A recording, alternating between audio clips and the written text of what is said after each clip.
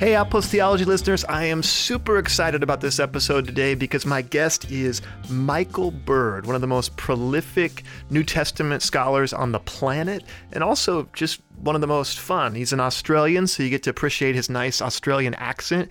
You get to hear about how he came to faith at a later age after growing up as an atheist, as a paratrooper in the Australian military and in military intelligence. We talk about his encounters with deadly Australian creatures. He sings a little bit from the musical Hamilton, and we talk about his excellent new biblical and systematic introduction to Christian theology, the second edition of his Evangelical Theology from Zondervan. So if you're looking for just one volume systematic theology, that would be the one I would recommend for you to grab. I'm really excited to introduce you to Michael Bird. And as always, if you could go to wherever you download your podcasts and leave us a nice, honest 5-star review, that really helps us to get the episodes out there. And now, without any further ado, Michael Bird.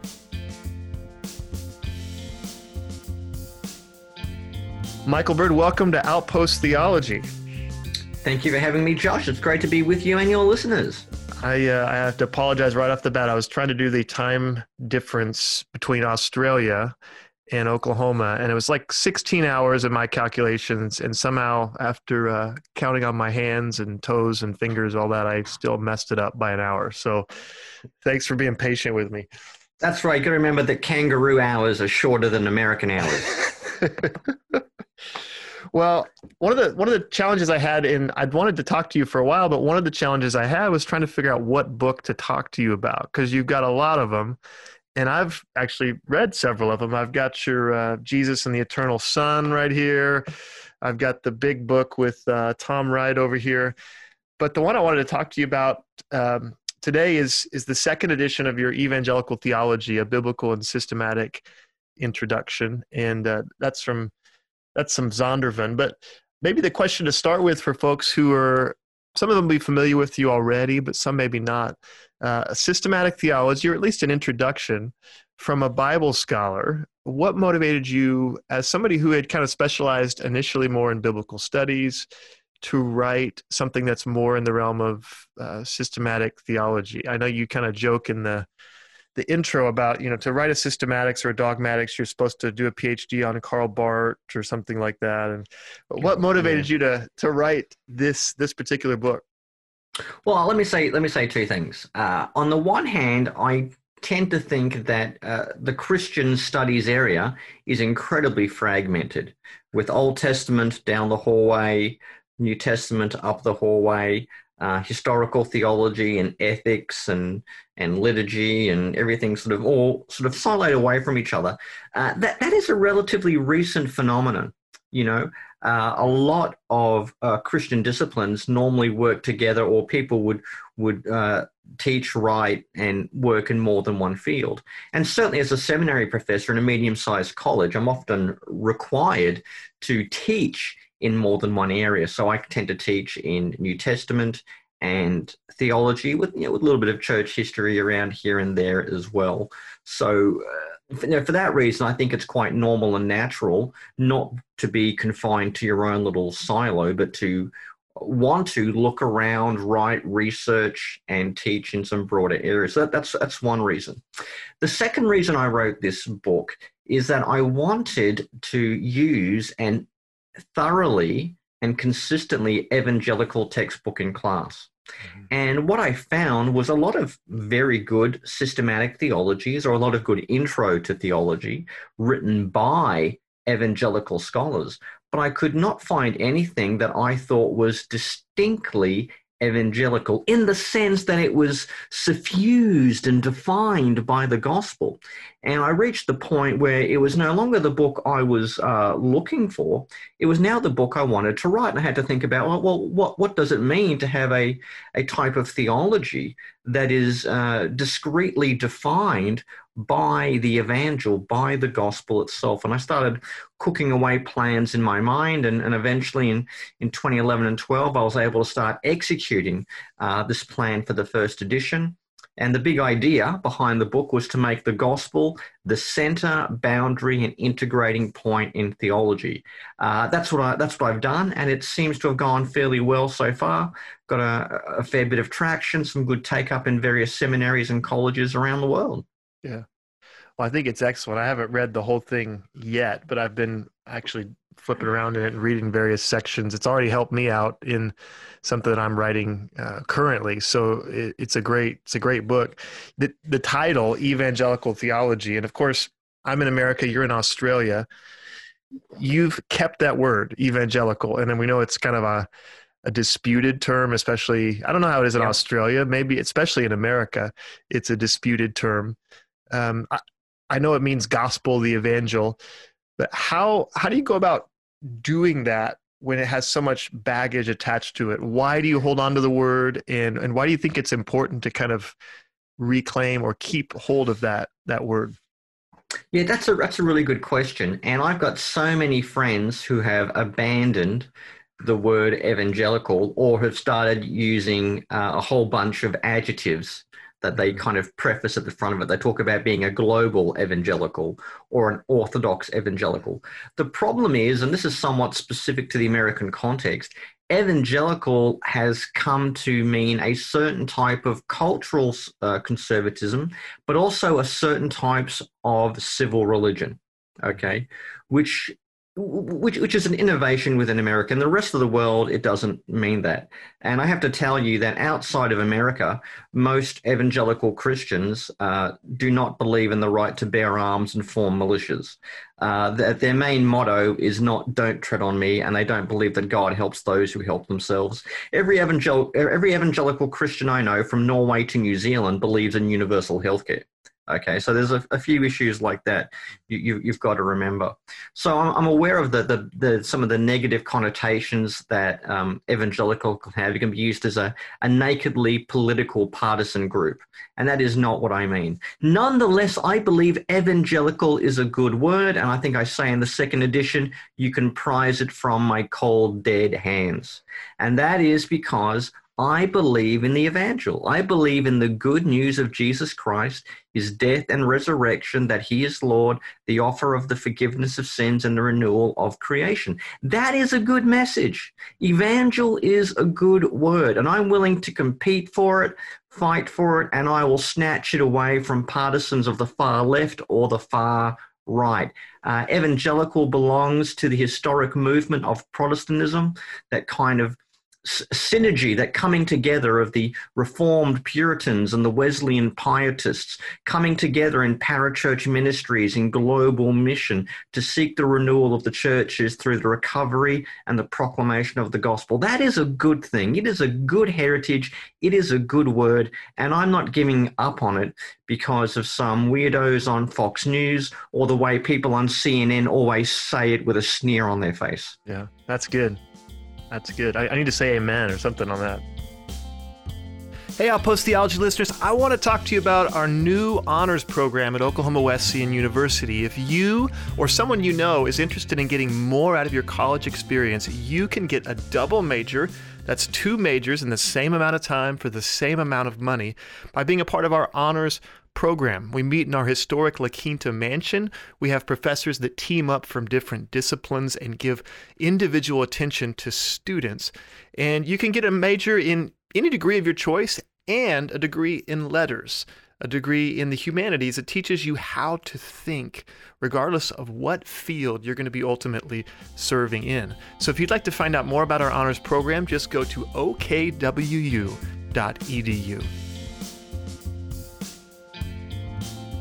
You mentioned, prying things from your cold, dead hands. And one of the things I know about your bio is that you were a paratrooper, is that right, in a former life? Yes. Yep. I was a paratrooper in a former life. Spent 13 years in the military, was an infantry soldier, then went into military intelligence, and then saw out my Army career largely working as a chaplain's assistant. Yeah. Well, I've read a little bit of your bio, maybe it's on the Ridley website, but you mentioned the gospel, the evangel. When was it that you kind of came to faith? Can you share with listeners a little bit about how you came to transition from this military career into being a New Testament scholar and a professor? Yeah, well, I grew up in a non-Christian home. It was sort of, very sort of suburban and secular. Australia's not a particularly religious country. I could tell you a whole bunch of stories and things. Growing up, everything I knew about Christianity, I learned from Ned Flanders on The Simpsons. That was pretty much what I learned. That and the odd kind of Christmas greeting card and that type of thing.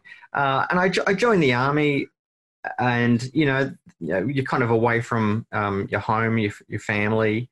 You're a little bit dislocated, and out of sheer boredom, I just thought I'd go along to a church. A friend of mine had invited me, so I thought I'd go along and do that.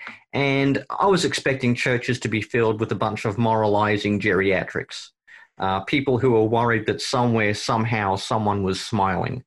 But I went to this church. It was a lovely Baptist church, a fairly new church plant meeting in a high school, and it was nothing like my presuppositions would lead me to believe. They were very nice and normal people. Actually, they weren't normal. They were abnormal, because they were not just nice, but they had a kindness and a love that was of another world, like nothing I'd ever seen before.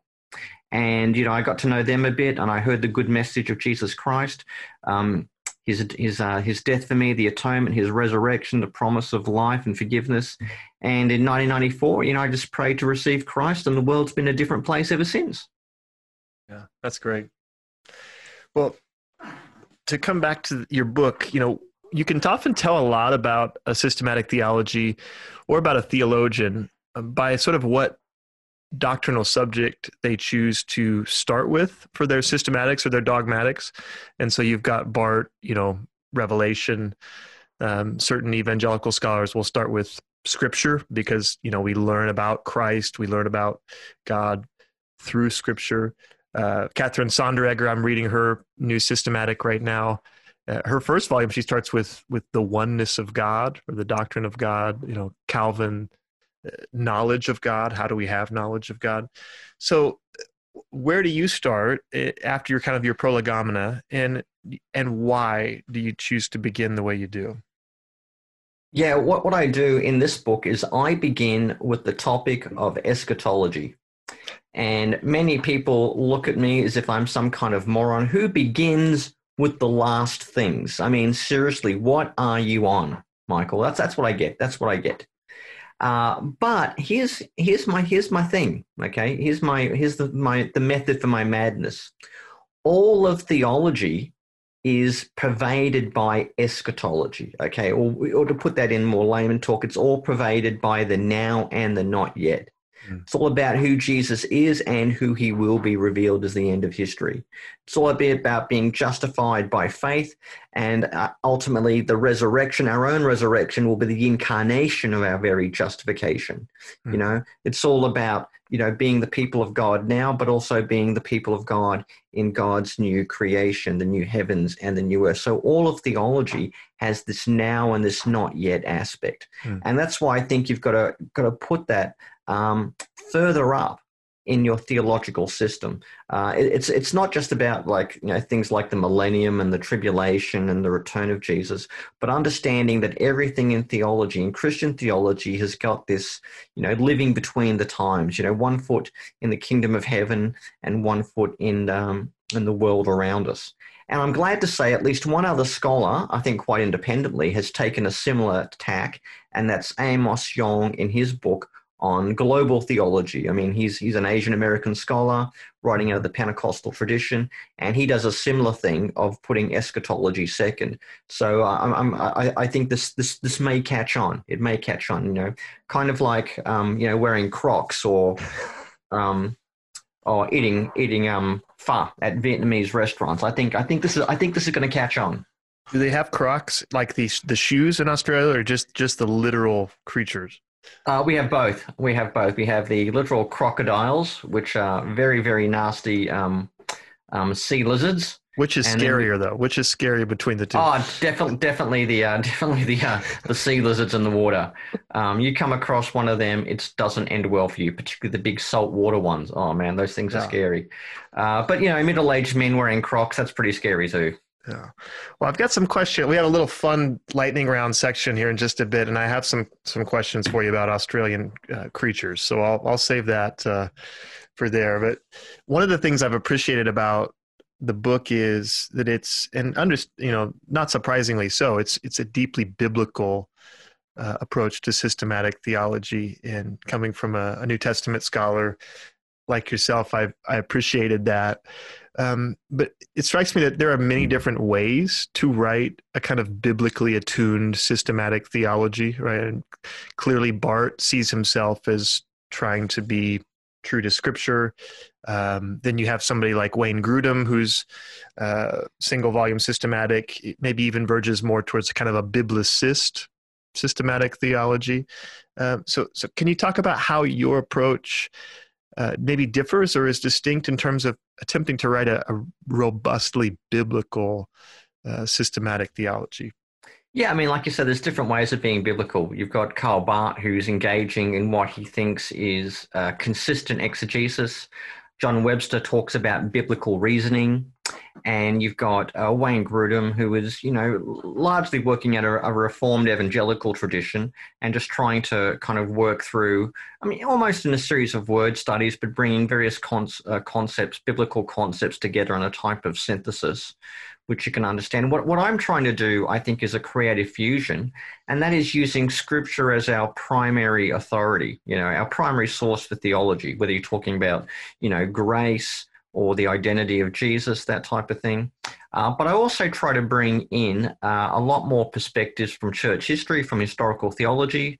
There's some topics, like on the Trinity, you've got to have a good conversation with Barth. On election, you can have a good chat with someone like John Calvin and stick them in a room with Jacob Arminius. They've got a lot to talk about, believe me.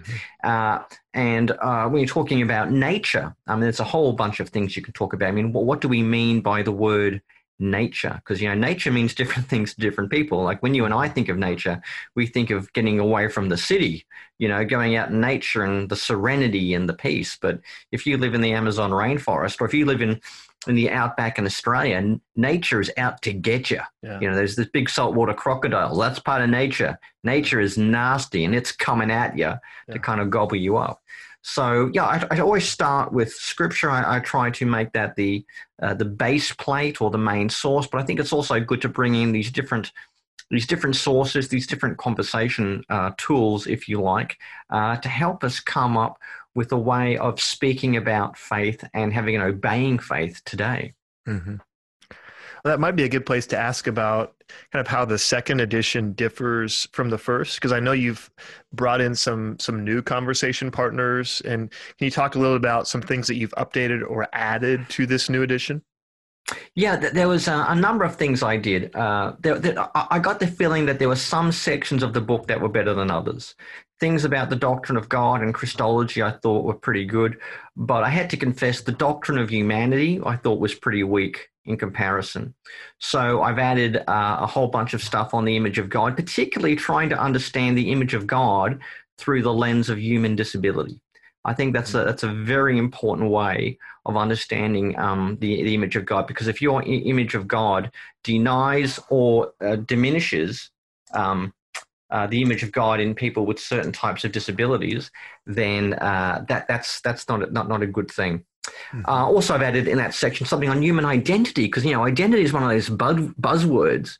What is a human identity, and what does it mean to speak of human identity from a Christian frame of reference? Mm-hmm. I've also added some stuff on the doctrine of the church, like this new phenomena of multi-site churches. Particularly during the COVID crisis, where we're all meeting on Zoom or doing pre-recorded service or live shows.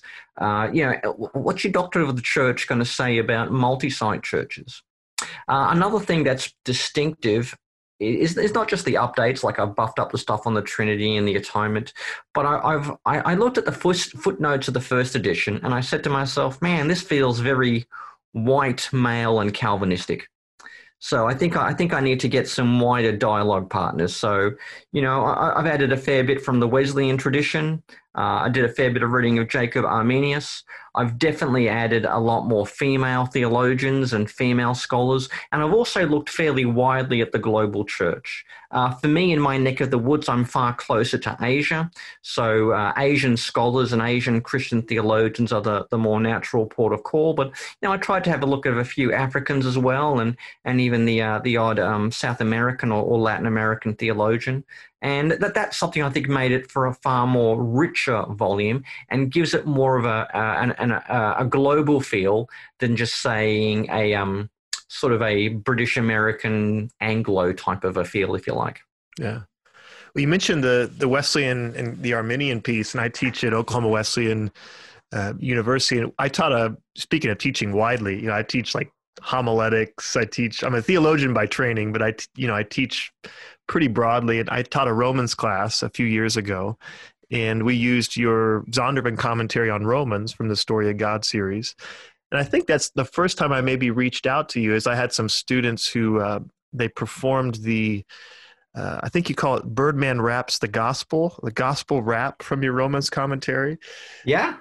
Yeah. So they wanted me to tell you hello. I think they really badly wanted to be in on this call and perform the rap, but I nixed that. You should know, in the second edition of Evangelical Theology, it does have the Council of Nicaea rap battle.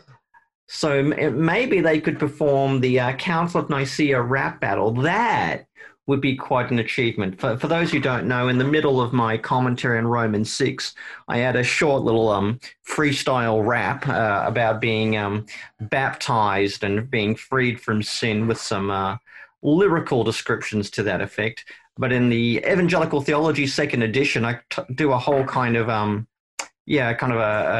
theological debate that takes the form of hip hop lyrics, if you like, which I find funny and amusing and fresh. Other people may consider grossly inappropriate and juvenile. It'll depend on your predilection.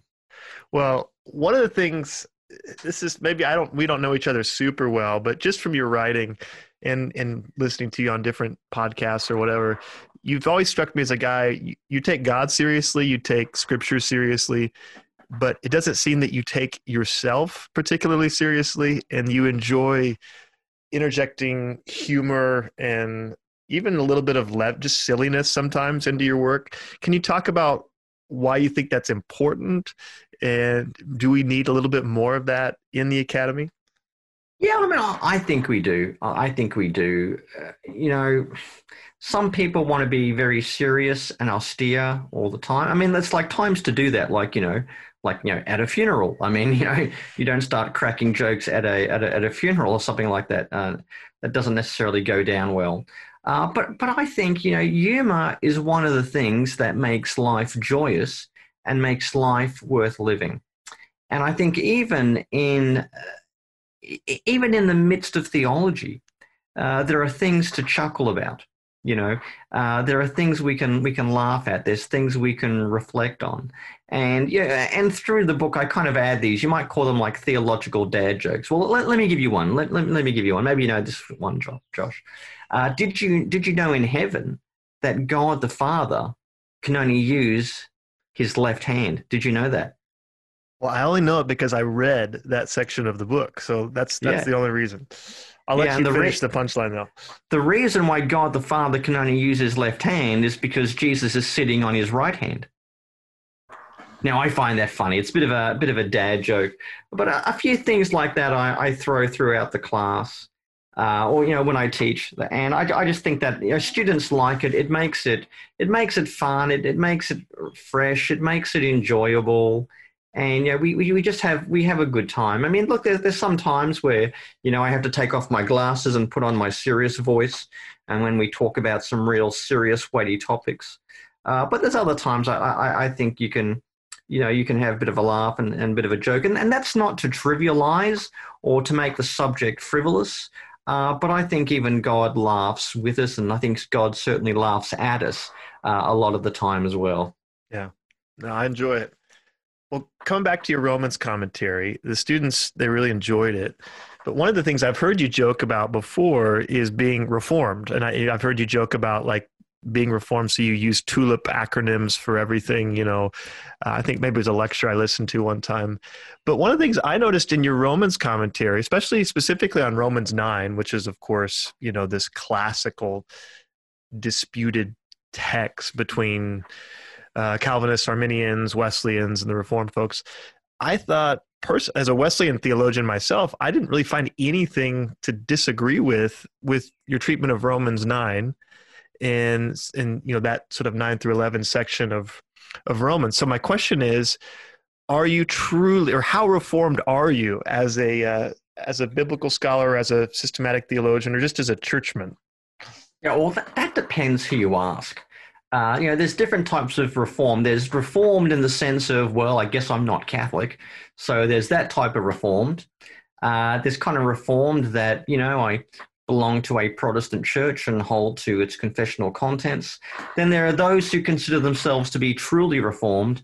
And then there are those who I consider to be viciously reformed. They are reformed and they're angry about it. They're angry with everyone, and I think everyone needs to know about their anger. I certainly have no care of those latter categories. I like to think I'm reformed in the sense that I believe in the Reformation project, which is about recovering the apostolic gospel and having a form of faith that gives the primacy to Scripture and appreciates wider tradition, utilize it, but does believe in the primacy of Scripture in all things. So, in that sense, I'm reformed. There is a species of Reformed theology called Calvinism. Again, that means different things to people. When I explain Calvinism to people, I usually say this. Look, this is Calvinism. People suck in their sins. They are suckiness unto death. Okay? And the Lord, who is rich in mercy, takes the initiative to save them. That is the sum of my Calvinism. Everything else is commentary. Okay? Now, some people will dispute and the rest is commentary, but that's generally how I see it. In the specific case of Romans 9, many people want to see this as a Calvinist versus Arminian debate about individual predestination. That is not what the text is about. Paul is not thinking of a kind of a personal individual soteriology of the predestination of individuals into salvation. He's really talking about two things. One, our sense of assurance. And secondly, that it's always been God's plan to bring Jews and Gentiles together into the one family of Israel, the family of Abraham, in fact. Now, you could argue that there are some implications that Paul makes for drawing out a doctrine of election. I'm very happy to give a tip of the hat to that. But the primary objective of Romans 9 and 8 to 9, I believe, is to buttress a Christian view of assurance and to say, and God really wants Gentiles to come into salvation in Christ, and they belong there because they are elect. And I think a lot of the time we miss the main purpose behind the doctrine of election.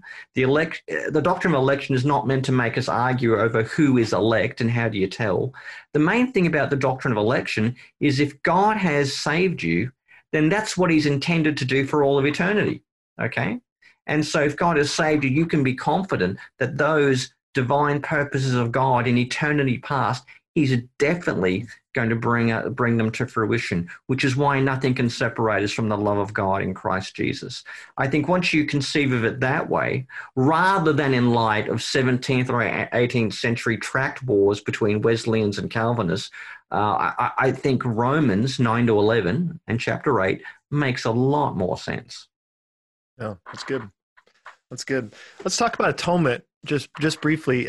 You were nice enough to offer an endorsement for my last book, which was on atonement, and you're currently working, I think, helping with Scott Harrow on an edited volume on universal atonement, or Amyraldianism was kind of the initial thought there. But what drew you to the topic of that edited volume on universal atonement? And maybe for lay listeners out there, when we say universal atonement, we don't mean universalism as in like everyone will ultimately be saved, but the idea that Christ dies for all without exception. rather than only for the elect, or there's different versions, obviously. But can you talk about like what drew you to that subject in particular? Yeah, a number of things. So I've got a really good colleague in Scott Harrower, and him and I are of a similar mind on this topic. And this is the problem. It seems like we're stuck in what I would call a theological two-party system. On the one hand, you've got the Wesleyans and the Arminians, who says that Christ died for everyone in the same way to make salvation possible. And then you've got the Calvinists and the like-minded people who say, no, Christ only died for the elect to ensure that they would definitely reach salvation. And it's all about, do you emphasize the efficacy of the atonement or its universal effect? What people don't realize is there actually is a third option. Okay, and this is called the hypothetical universalism, and it's associated with one particular chap called Moises Amaral. And what he does, he kind of like reconfigures Reformed covenant theology so that God's decision to set forth Christ as Savior logically precedes God's decision to allow the fall and to allow human beings to go into sin, which then makes it possible for Christ to die for all people, to be the universal Savior, even if there is a special focus on saving the elect in a kind of more Calvinistic scheme. So it's kind of I don't know if it's the right way to call it a halfway point between the two, but it's more of a variation of the Reformed theme that wants to incorporate a far more universal effect for Christ's death and how its benefits can be applied to others. And I think that's important because in the early phases of the Reformation, while they affirmed God's election, they also tended to affirm a universal atonement. And it wasn't until much later that the idea of a limited atonement, or sometimes called deliberate redemption, really becomes a key tenet of Protestant scholasticism. But in the early phase of the Reformation, and certainly amongst Lutherans and Anglicans as well, you have this sort of Calvinistic view of election combined also with a strong belief in the universality of the atonement. So Scott and I, if you like, want to kind of open up a new front or popularize a kind of a minority report about the extent of the atonement. Yeah.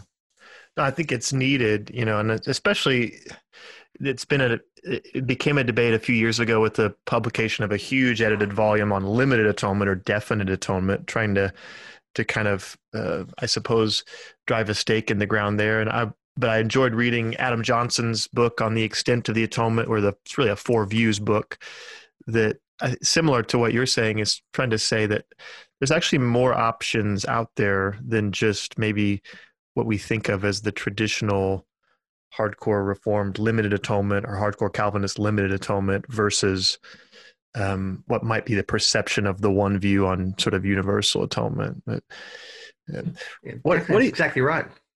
Wesley would say, and I don't know if this is very, of course, debatable biblically or whatnot, but that, for him, one of the universal benefits of the atonement is dealing with universal guilt from Adam's fall, right? So somebody like Augustine who believes not just in original sin, but original guilt, right? That, and Wesley would say that one of the things that Christ's atoning work does for everyone is deals with that universal guilt so that no one will be damned, and especially not, say, unbaptized babies, for the guilt that's passed on from Adam. Do you have any thoughts on kind of that aspect of universal atonement from in the kind of a Wesleyan key? Well, I'm certainly no expert on Wesleyan theology, so I'm reticent to offer a discussion. But I mean, it comes down to the debate as to what kind of influence does Adam have on the human race. Is he just a bad example? Does he give you a propensity towards sin, kind of like, we all become our own Adam in our own way? Or do you get Adam's guilt also imputed to you?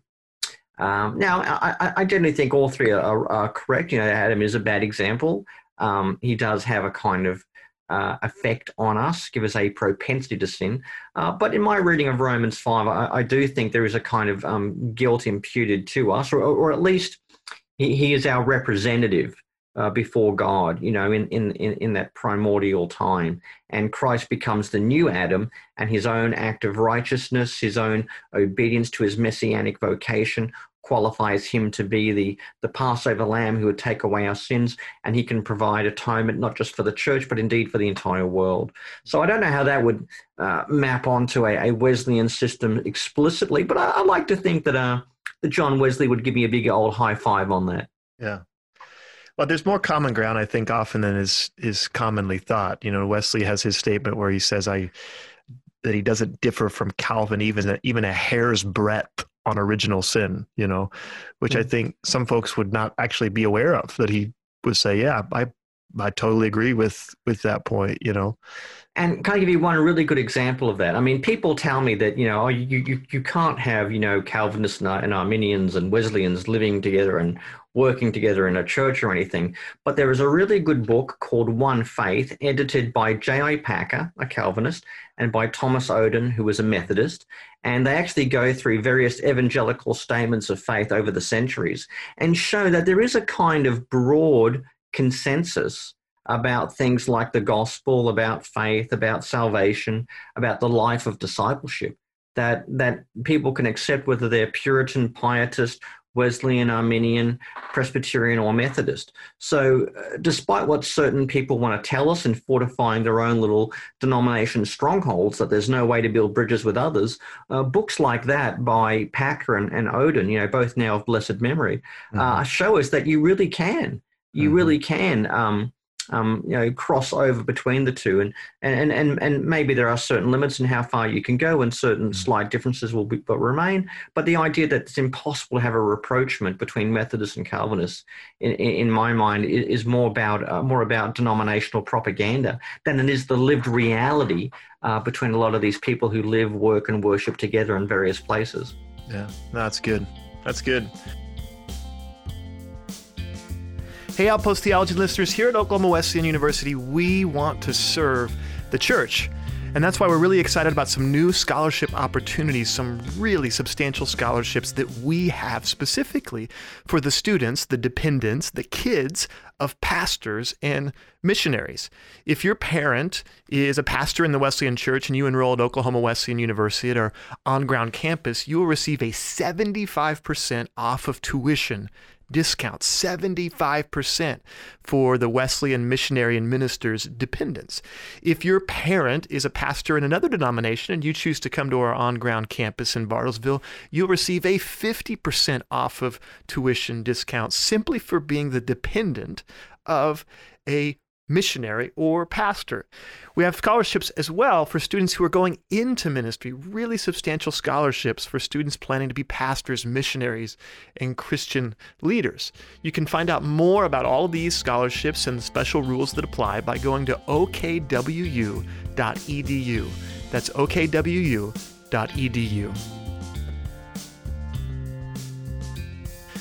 Well, how about some fun questions? You up for a lightning round here? Oh, I'm up for it. I'm up for it. All right, here we go. I know you're a musical theater fan, and I know you like the musical Hamilton. So if you could play any character in the musical Hamilton, which one would it be? I think it would have to be George Washington. See, that was my second choice. I was going to say Aaron Burr first and George Washington second. George Washington, because we're outgunned, outmanned, outnumbered, and outplanned, and we got to make an all-out stand. And I'm going to need a right-hand man. That's right. I had to get onto my 3-year-old today for singing a particular line from that musical that was not appropriate. So we'll leave that off the... Let's keep it PG. Right. Josh. Okay, do you remember how you and I, Michael Bird and Josh McNall, met in person the first time? And what I asked of you on that first encounter? Okay. Was that where is the men's room? No, that's not it. I do remember getting an email about some of my students have done a little video about that thing from Romans 6 and the commentary. That's what I remember. You might have to help me out. I don't feel bad because there's a lot of bald guys with glasses at ETS, so I blend in really. So The first time we met in person, I think we had just used your Romans commentary in my Romans class. The other commentary we used was Doug Moo's, and so the students, to add a bit of levity, every time I said moo's name in class, they would make the noise of a moo cow, and every time I said bird in class, they would make some sort of bird noise. And so I think the first time we ever met, I approached you out of the blue and asked if you would record a bird noise for my students to play in class, and you provided an outstanding impersonation of a kookaburra. I was going to say, I thought I probably did a kookaburra, because that is because those things are loud and obnoxious, and they're like yeah. It was like when that. Yeah, you know when you've heard a kookaburra. That leads to my next question. So, from what little I know of Australia, like half the creatures there can kill you in the wild. So my question is, have you ever had a scary animal encounter in Australia with one of your, deadly creatures, and what would that be? Oh, yeah, I mean, several. I've been charged by wild boars. I had them. Lucky for me, I was in the army at the time, and we were actually hunting the boars with automatic weapons. So I had kind of like an Austrian-made assault rifle, and the scorecard read Michael 1, Boar 0. So that went all right. I did have a scary event once with me and some kids. There was like a little river, and there's a little island in the middle of the river, and we kind of like waded along, and we saw these eggs on the ground. I thought, oh, that's funny. And then the next thing I know, this massive 8-foot-long snake starts coming towards us. And I kind of yell snake, and all the kids with me freak out. We all just basically dive in the water. And you ever seen like 4 Australian people kind of walk on water to save their lives? That was it. So that was one thing that was scary. And probably another time when I was out wading in some hip deep water, about 30 feet away, I saw this fin come out of the water. 30 feet from where I was. And this is like in hip deep water. And that was pretty terrifying. So me and my friend, we just legged it through this water to get to the bank. But then we noticed, then when this fin came out of the water, it would also like blow out some water. And then we realized we were in fact running from a dolphin. Well, if you could have, you hate coffee, don't you? Do you have a thing against coffee? My feelings about coffee are very similar to how Nancy Pelosi feels about Donald Trump. Okay, well, if you could have tea, I think you're drinking tea right now. Is that right? Yep, got my tea. If you could have tea with anyone from church history, we're not talking about like, Jesus or Paul, but people from, subsequent church history, who would it be? That would definitely be Irenaeus. He's one of my favorite fathers of church history. Maybe Ignatius of Antioch. I think that would be pretty good. But yeah, I definitely like the idea of sitting down. The other, actually, to come to think of it, some of the heretics would be fun as well. Yeah. I would really like to, sitting down with Marcion, a famous heretic from church history. That might be informative. I mean, did you really say all the stuff that Irenaeus said about you? Did you really do that? I mean, I think that'd be fun. Oh, that's good. All right, this is the last one. This is a little more serious one, but you're in Australia. I'm in kind of the Bible Belt in the United States, and you've written this book, Evangelical Theology. If you had some advice for American evangelicals on, could be anything, to be a more gospel-centered, gospel-driven people, what would you say as kind of an Australian, as an outsider to American evangelicalism? Oh, yeah. I mean, for me, the number one thing, and I think this is not just true of Americans, this is true of all Christians, whether you're in Asia, Africa, or Australia.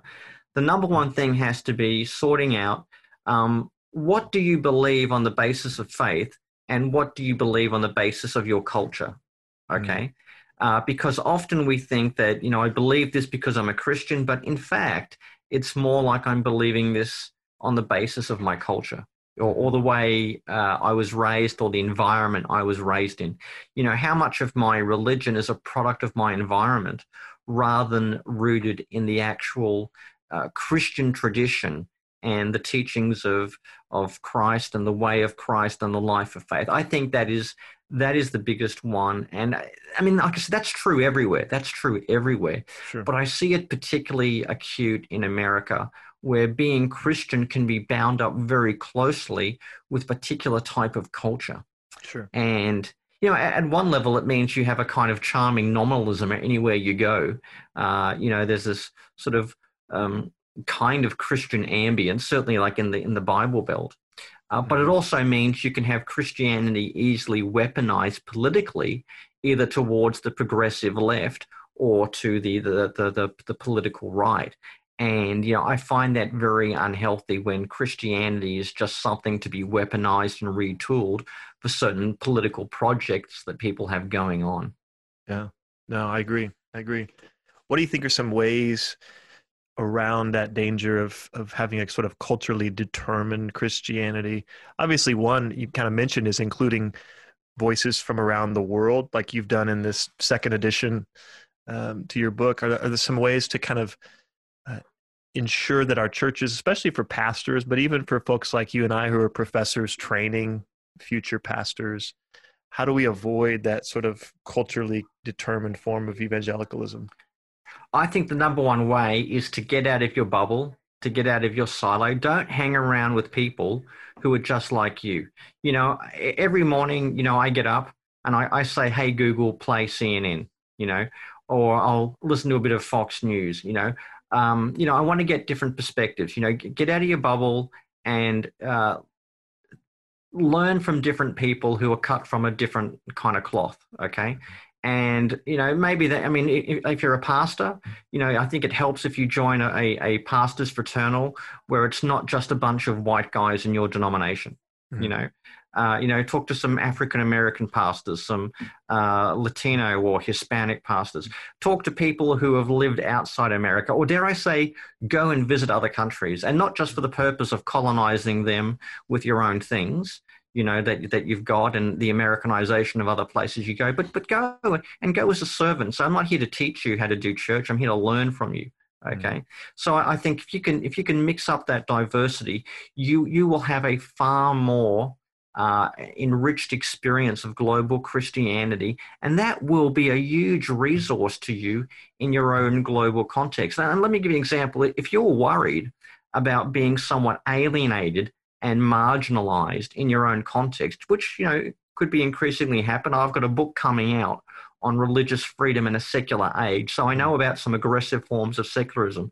But if you want to know, how do I lead my church when I'm marginalized, no one really likes me, go talk to some African-American brothers, because they've been doing that for 200 years. So what's it like to do church when the majority culture doesn't like you? They've got a lot of experience at that. Or talk to some Coptic Christians in Egypt, because they know what it's like where they are really being hounded and persecuted by government, by culture, by gangs. So, I mean, there's a whole bunch of things you can get out from that. Now, let me say, I mean, I also think there are some good things about American Christianity. I mean, this is the land of Billy Graham and Chick-fil-A. There are some good things, and I find in the American church a great generosity as well. I mean, I've traveled in many places across America amongst all sorts of different Christian groups, and I've always been treated like royalty, and I've really loved it. And I think there is a great tradition of hospitality.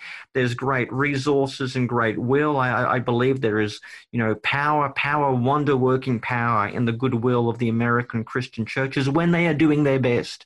At their best, they truly are a city on the hill and living up to the ideals of the initial founding fathers and who wanted a kind of New Jerusalem. But there's also other sides to that, where it can go a little bit ornery and a little bit dark. And maybe the way to mitigate that is by, learning from friends and partners in the global church, and even just learning to see ourselves as others see us. We may think of ourselves like Martin Luther or Martin Luther King, but maybe we sometimes come across as more Pope Gregory the Ninth than we realize, or something like that. So I would just encourage Christians to network with people outside of their own fold, denominationally, ethnically, and theologically. Meet people who are a little bit further left, a little bit further right, and and I think you'll learn and grow from it. Yeah, that's good. Well, we want to, speaking as One America, we want to have you back when this whole pandemic thing's over and the conferences are back up and whatnot. Yeah, I definitely want to. You guys are in Indiana. I'm in Oklahoma. There's another Oklahoma. one. One of our sister schools is in Indiana. Yeah. Okay, we'll go to Oklahoma. That sounds great musical, by the way. Great musical. That's right. It's another musical. Oklahoma, very close to Texas. Yep. Very close to Texas. Now, if I'm correct, is that Tiger King country? Oklahoma that's what we're really known for now during the pandemic is Tiger King. That's Tiger King. Well, I mean, me and my wife started watching that, and it was hypnotic. It was hypnotic, and it was like watching a train wreck in slow motion. Yeah. And I mean, I know some aspects of it were somewhat tawdry and tragic, but it was like, this is so weird. I mean, the only normal person on the entire show was the drug dealer who they interviewed, who was smuggling drugs and through snakes. He was the most normal person I could honestly relate to in the entire show. But well, I mean, there's I guess you got that there too. But yeah, I'd love to come through. We could go visit the tiger farm or something. I don't know. It'll be some sort of great museum, I'm sure, by that point. Yeah, indeed. Well, Mike, what are you working on now? You mentioned one book on maybe kind of religious liberty or something like that, but I know you're always working on something. What's kind of on the always working on? Well, coming out very soon is the Cambridge Companion to the Apostolic Fathers. That's more of an erudite scholarly volume with the best experts in the world on the Apostolic Fathers. That's the generation after the New Testament, like Clement of Rome, Ignatius, Papias, Polycarp, that type of thing. But that is, as they say, a crack-a-lackin' volume. I've got a book coming out called 7 Things About the Bible I Wish All Christians Knew. And that's a little bit like, how do you wrestle with some of the big problems of Scripture? Here are some tips to interpret the Bible. Here's how you keep Christ at the center of reading Scripture, that type of a thing. Coming out along, as I said, that book on religious freedom in a secular age. And I'm also working on a New Testament theology very, very, very gradually. But I'm also chipping away at a book on early Christology. When the early church said Jesus was divine, when they said he was a God, what did they mean by that? Now, I've touched upon that already in my book, Jesus, the Eternal Son. But when the early church considered Jesus as divine, what were the categories of thinking about divine persons in antiquity? And how did they contribute to that discussion and that kind of way of talking about God being active in Jesus? So that's a big thing I'm gradually chipping away at too. Well, thanks so much for being on Outpost Theology, Mike. And if folks want to follow you, I know you've got a great blog. It's Euangelion, right? Is that right? Euangelion. And so they can maybe just Google your name or they can find your blog there. But are you on, let's see, I've seen maybe a podcast that you've been doing with Amy Bird. Is that going to be like a multi-part thing or? Yeah, me and Amy Bird, although her name is Bird spelt with a Y, which kind of weirds me out, but you Americans seem to do that. Me and Amy Bird do a kind of little vodcast, I think about once a month. Amy Bird is a wonderful Presbyterian lady in Maryland, and she's written a number of books. She's written the book with the best book title ever. It's called Recovering from Biblical Manhood and Womanhood.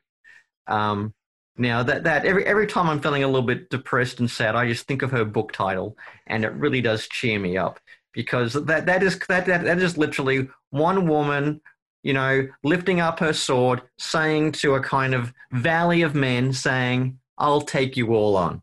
I'll take you all on." And that's a terrific book. So I did that with Amy. I appear in and out a few different podcasts around the traps. Probably the main way to follow me on my daily journal of thoughts, musings, and jokes is probably on Twitter, at mbird12. Awesome. Well, Mike, thanks so much. Well, thank you, Josh, for helping me out. All the best to you and your students in Oklahoma.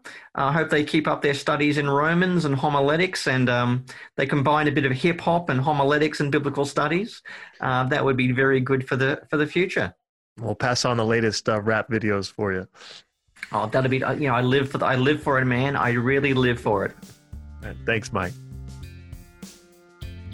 Hey, you did it. You made it through another episode of Outpost Theology at the frontier of theology, culture, and the church. Thanks to Michael Bird, my guest today. And you can follow him at imbird12 on Twitter or check out his blog, Euangelion. Thanks to Michael Bird. And as always, if you go to wherever you listen to this podcast, wherever you download your episodes, and leave us a nice review, that really helps us to get the episodes out there. We'll see you next time on Outpost Theology.